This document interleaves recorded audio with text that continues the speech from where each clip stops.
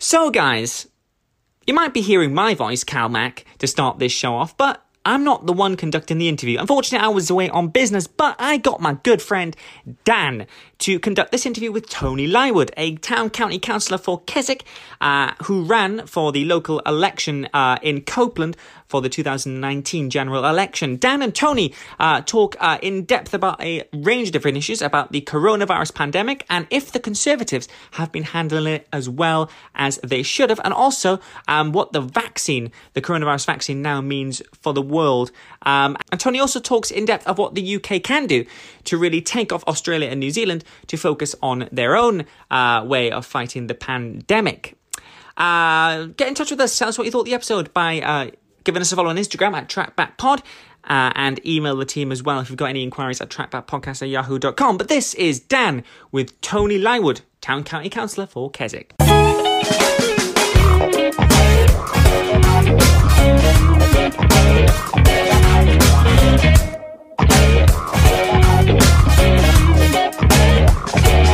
Good afternoon, everyone. Today, and we are joined with Tony Lywood, who is currently a county councillor here in Copeland, and he was the candidate actually in the Copeland parliamentary election in 2019 for the Labour Party.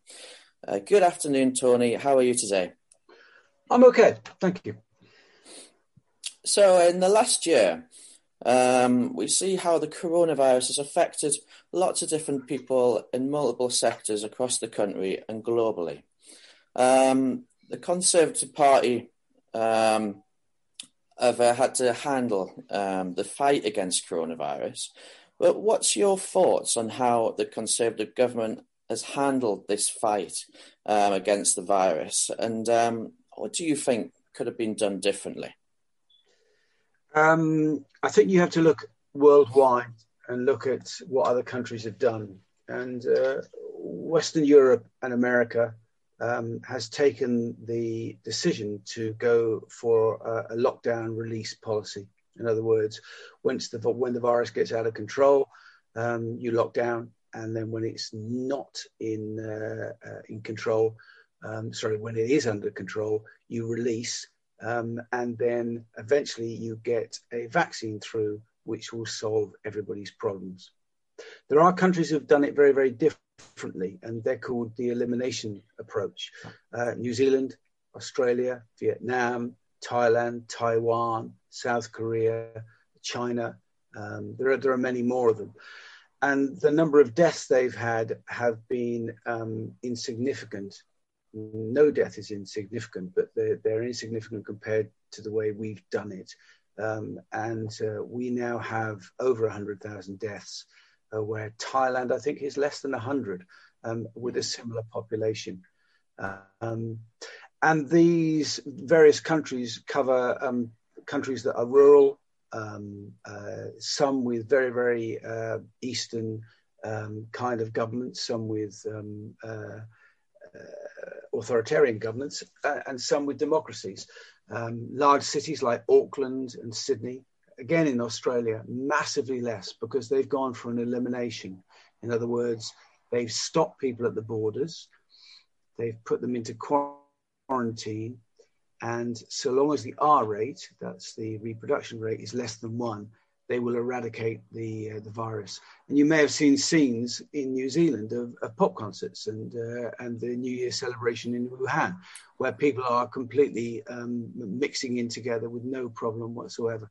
So my view is that the Western democracies and Europe have gone about this in a very, very poor way, and they could have done it in a much better way. Having said that, the unveiling of the vaccine has been a success. The NHS has dealt with it really, really well, and we can only but applaud that. But let's just hope that the vaccine does cover all natures of this COVID virus. Otherwise, we're in deep trouble. Absolutely. And going on to the point of different countries and how successful they have been in effectively bringing back normality, just as you talk about the pictures we've seen, in particular in Australia. We've seen the Copeland constituency Labour Party passed a motion to pressure the government to adopt this, I quote, zero COVID strategy. Could you talk to us a bit about what this strategy is involved in, what exactly it is? What it means is that if you have an R rate that's below 1, then it means the virus will go down, because it means that one person infects less than one other. But if you have an open border policy, which we have had up until recently. I mean, I knew people not very many months ago who just walked straight through Heathrow from wherever they wanted to. Then you can bring in new infections, new variants, and new problems. So those countries that have zero COVID policies, if you arrive from, say, America, you will have to go into a hotel for 14 days at your own expense before you're released into the general population. And that's really what a zero COVID policy is. So truckers who would come through the tunnel or come on ferries would be isolated. They would have their own areas where they could drink and eat, and would have to leave in a kind of hermetically sealed way. So what it means is each country itself has the ability to have a zero COVID policy. So within the country, there is no COVID at all, like it is in New Zealand and in Australia. If COVID does get in for any reason, because sometimes it does, then there will be local lockdowns to ensure that it does work, and a proper track and trace system. Our track and trace system, what is it they've spent on it so far? 37 billion. And it still doesn't work. You know, I mean, it's just unbelievable. And let's face it, we've had all these issues with Brexit and wherever we are actually an island. You know, unlike Belgium, France and Germany, we can actually close our borders pretty easily, you know, compared to them. I'm not saying it easily is too strong a word, but we can actually do it. Now, Thailand has 4 land borders, a massive amount of tourists that have been coming through, and they managed it. Excellent. Do you think this strategy could have been effective in the United Kingdom? Do you think we could have learned from these? Yes, it could have, yes. Excellent. So we definitely could have learned from these countries to use this zero COVID strategy earlier when they were implementing this strategy. And we could have learned from these countries and effectively maybe been back to normality a lot sooner. Well, I think actually the government is moving towards that anyway. You know, now I think if you come from particular areas, you have to quarantine anyway. And let me be quite clear: if this vaccine doesn't work as well as we think it's going to work, and let's hope it does, and if we get variants in that it doesn't cover, then what are we going to do? Carry on lockdown and release. So you know we release this summer, only to be locked down again next winter. And how long does this go on for? You know, so I think a zero COVID policy has proved in those countries to have been very successful, and it hasn't wrecked their economies either. Absolutely. Across the pandemic, children's education has been turned upside down by the coronavirus. What are your thoughts on returning children to schools and how they're being impacted in the last year? I've got 3 kids actually, but one's left home a long time ago. I've got one of 13, one of 15. For them, they have been okay. I think it's been disrupted. Nellie's GCSEs have been completely disrupted, and their learning progress has not been as good as it should have been and could have been. But it has to be of the highest priority to get kids back to school. Once again, going back to a zero COVID policy, you know, it's going to be very hard to stop the spread of COVID when you've got, you know, in our case, 1,400 kids in Keswick school, all from different areas of the county. It's going to be difficult. So my view is I welcome it, but I welcome it very, very cautiously. Absolutely. And the general election in 2019 was heavily bounded by this Brexit. Say if a Labour Party were elected, do you think that things may have been a bit different across the pandemic, in particular children's education, bringing them back to school? Sorry, there are two. I don't quite get what you're trying to ask. You were Yeah. saying in the 2019 election, Brexit was at the fore of the election, but Absolutely. So connection with that and the children's education. Yeah, no problem. So the Conservative Party, in my opinion, were elected heavily because of Brexit. It was dominated in their campaign, which in 2020 then led to this coronavirus, having them have to fight the coronavirus. And I was just wondering what you think a Labour Party would have done differently in the pandemic. I think had we been elected, we would put in place a zero COVID policy. And I think what you would have had was an isolated Great Britain on the fringes of Europe with very, very little COVID. Albeit, I think we wouldn't be getting, strawberries in the middle of December. There would have been there's going to be some downsides to this, but we certainly wouldn't have been in the way we are now, in the lockdowns we are now. I think things would have been done very, very differently. Mm-hmm. And I noticed that Fitz Park opened the children's play area locally in Keswick, which is excellent to see, which is obviously fantastic for local children to get to their local park. And how important do you think that is for people being the children being homeschooled? Being homeschooled? Mm-hmm. Obviously, we've got children out of education, and in January, when we just had Christmas and we're in this lockdown, which lasted longer than the summer one, I think. How important do you think it is that we open the local play area in Fitz Park? Really important. I think it's all facilities should be opened as soon as they possibly can be. And I think that was one of the ones that homeschooling is not easy. Yeah, it's absolutely. Unbelievable. It's just, have you got kids? No, not myself. No. But, I mean, it just is. It's hard, You sometimes think that God made school so that people didn't have to homeschool. It's unbelievably hard. And if you've got a job, a working job, my oldest daughter, who's like 35, and she's got two very young kids, and she has to work from home quite a lot. And it's just a nightmare. So, I think in every possible way, we should try and ensure that kids can go to school and have a proper education. Mm-hmm. Coronavirus has affected the economy, also locally in the Copeland constituency. How do you think we could improve the local economy after the pandemic? I actually think that what's going to happen this season is it's going to be ram-packed. I don't think many people are going to be travelling abroad.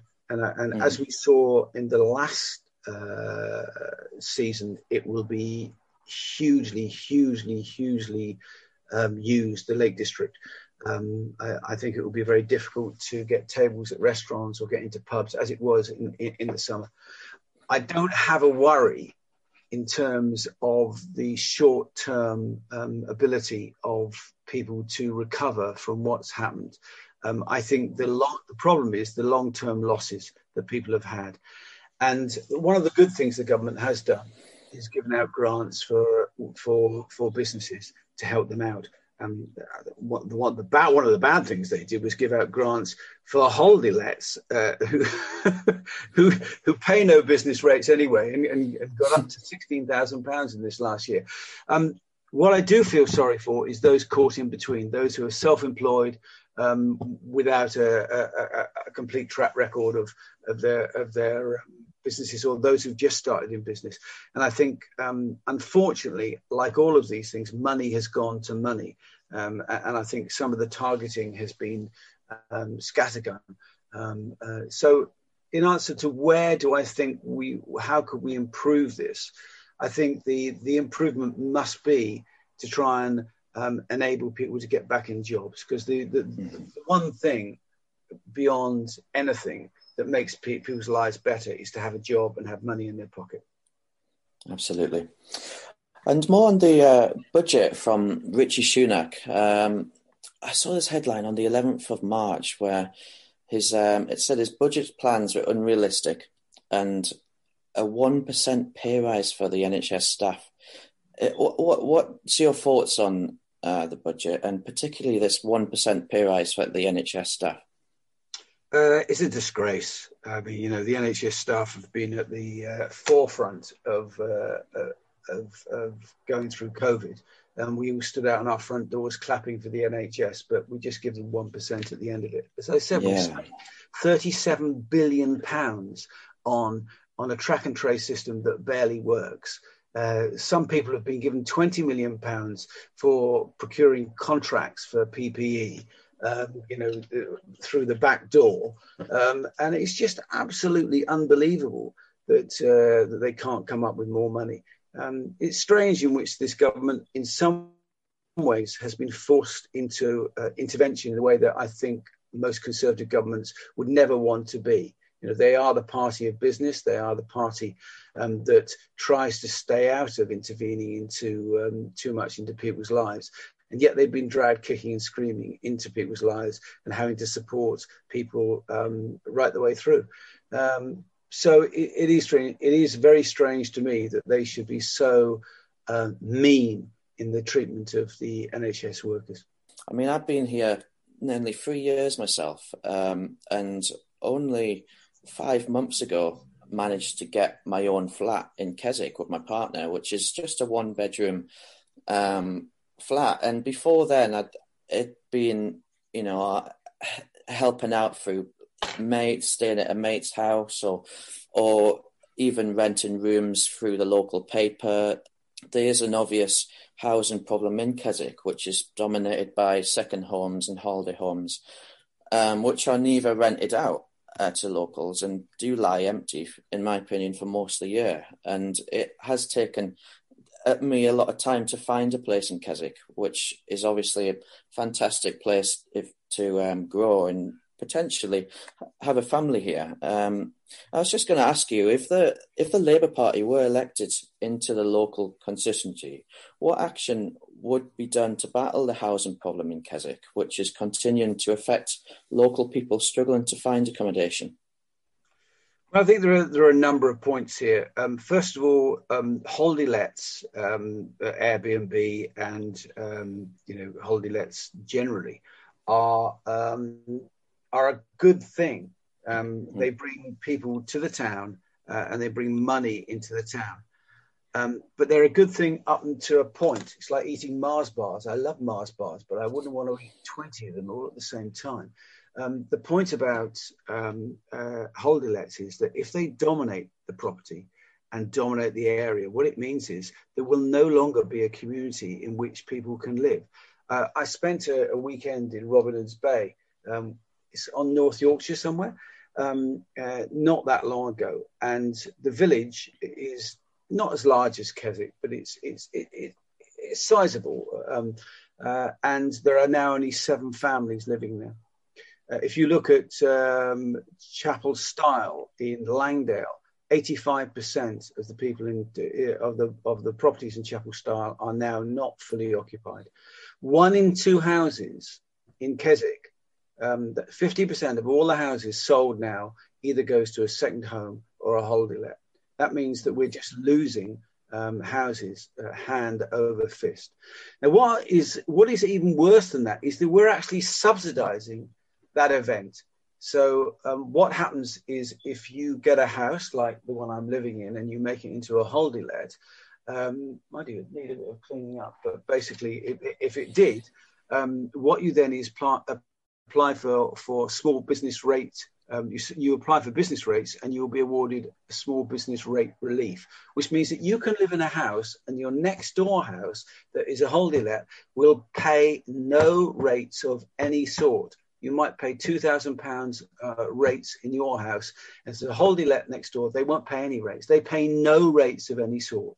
So we effectively are encouraging people to do something that we don't want them to do. So the very first thing that I'd be pushing for had I got elected would be to try and put holiday lets outside the small business rate relief. The second thing is that I think you should also have a licensing system for holiday lets. And when it gets to a certain level, should not allow any more. It's as simple as that. It's not that the holiday lets themselves are a problem. It's just there are too many of them. That is the problem, because they're so lucrative. You can rent a flat, and I have a couple of flats in Keswick, but I rent them only to people who are working here, local people. And both of those, I mean, I think they glean, I don't know, 7,000 quid a year each. If I rented them as holiday flats, they would get 21,000. So it's not the fault of the holiday let owner who's doing it. It's the fault of a system that has a loophole whereby, first of all, they don't pay any rates of any sort, and secondly, they're not restricted in any way. And thirdly, in the pandemic, they've been given effectively £16,000 each of them. I met one of the multi-millionaires in Keswick, and he said to me, "Well, I was given 70,000 quid. I didn't want it. I didn't need it, and I didn't refuse it." So what we've got now is a system that is going to make this worse and worse and worse. There are now 40,000 people who live in the Lake District National Park. And I can see that going down to 20 or 15,000, because what will happen is, as houses are sold, less and less will be retained by people who live here, and more will be second homes or holiday lets. Excellent. Thank you very much for your time today, Tony. You're very welcome.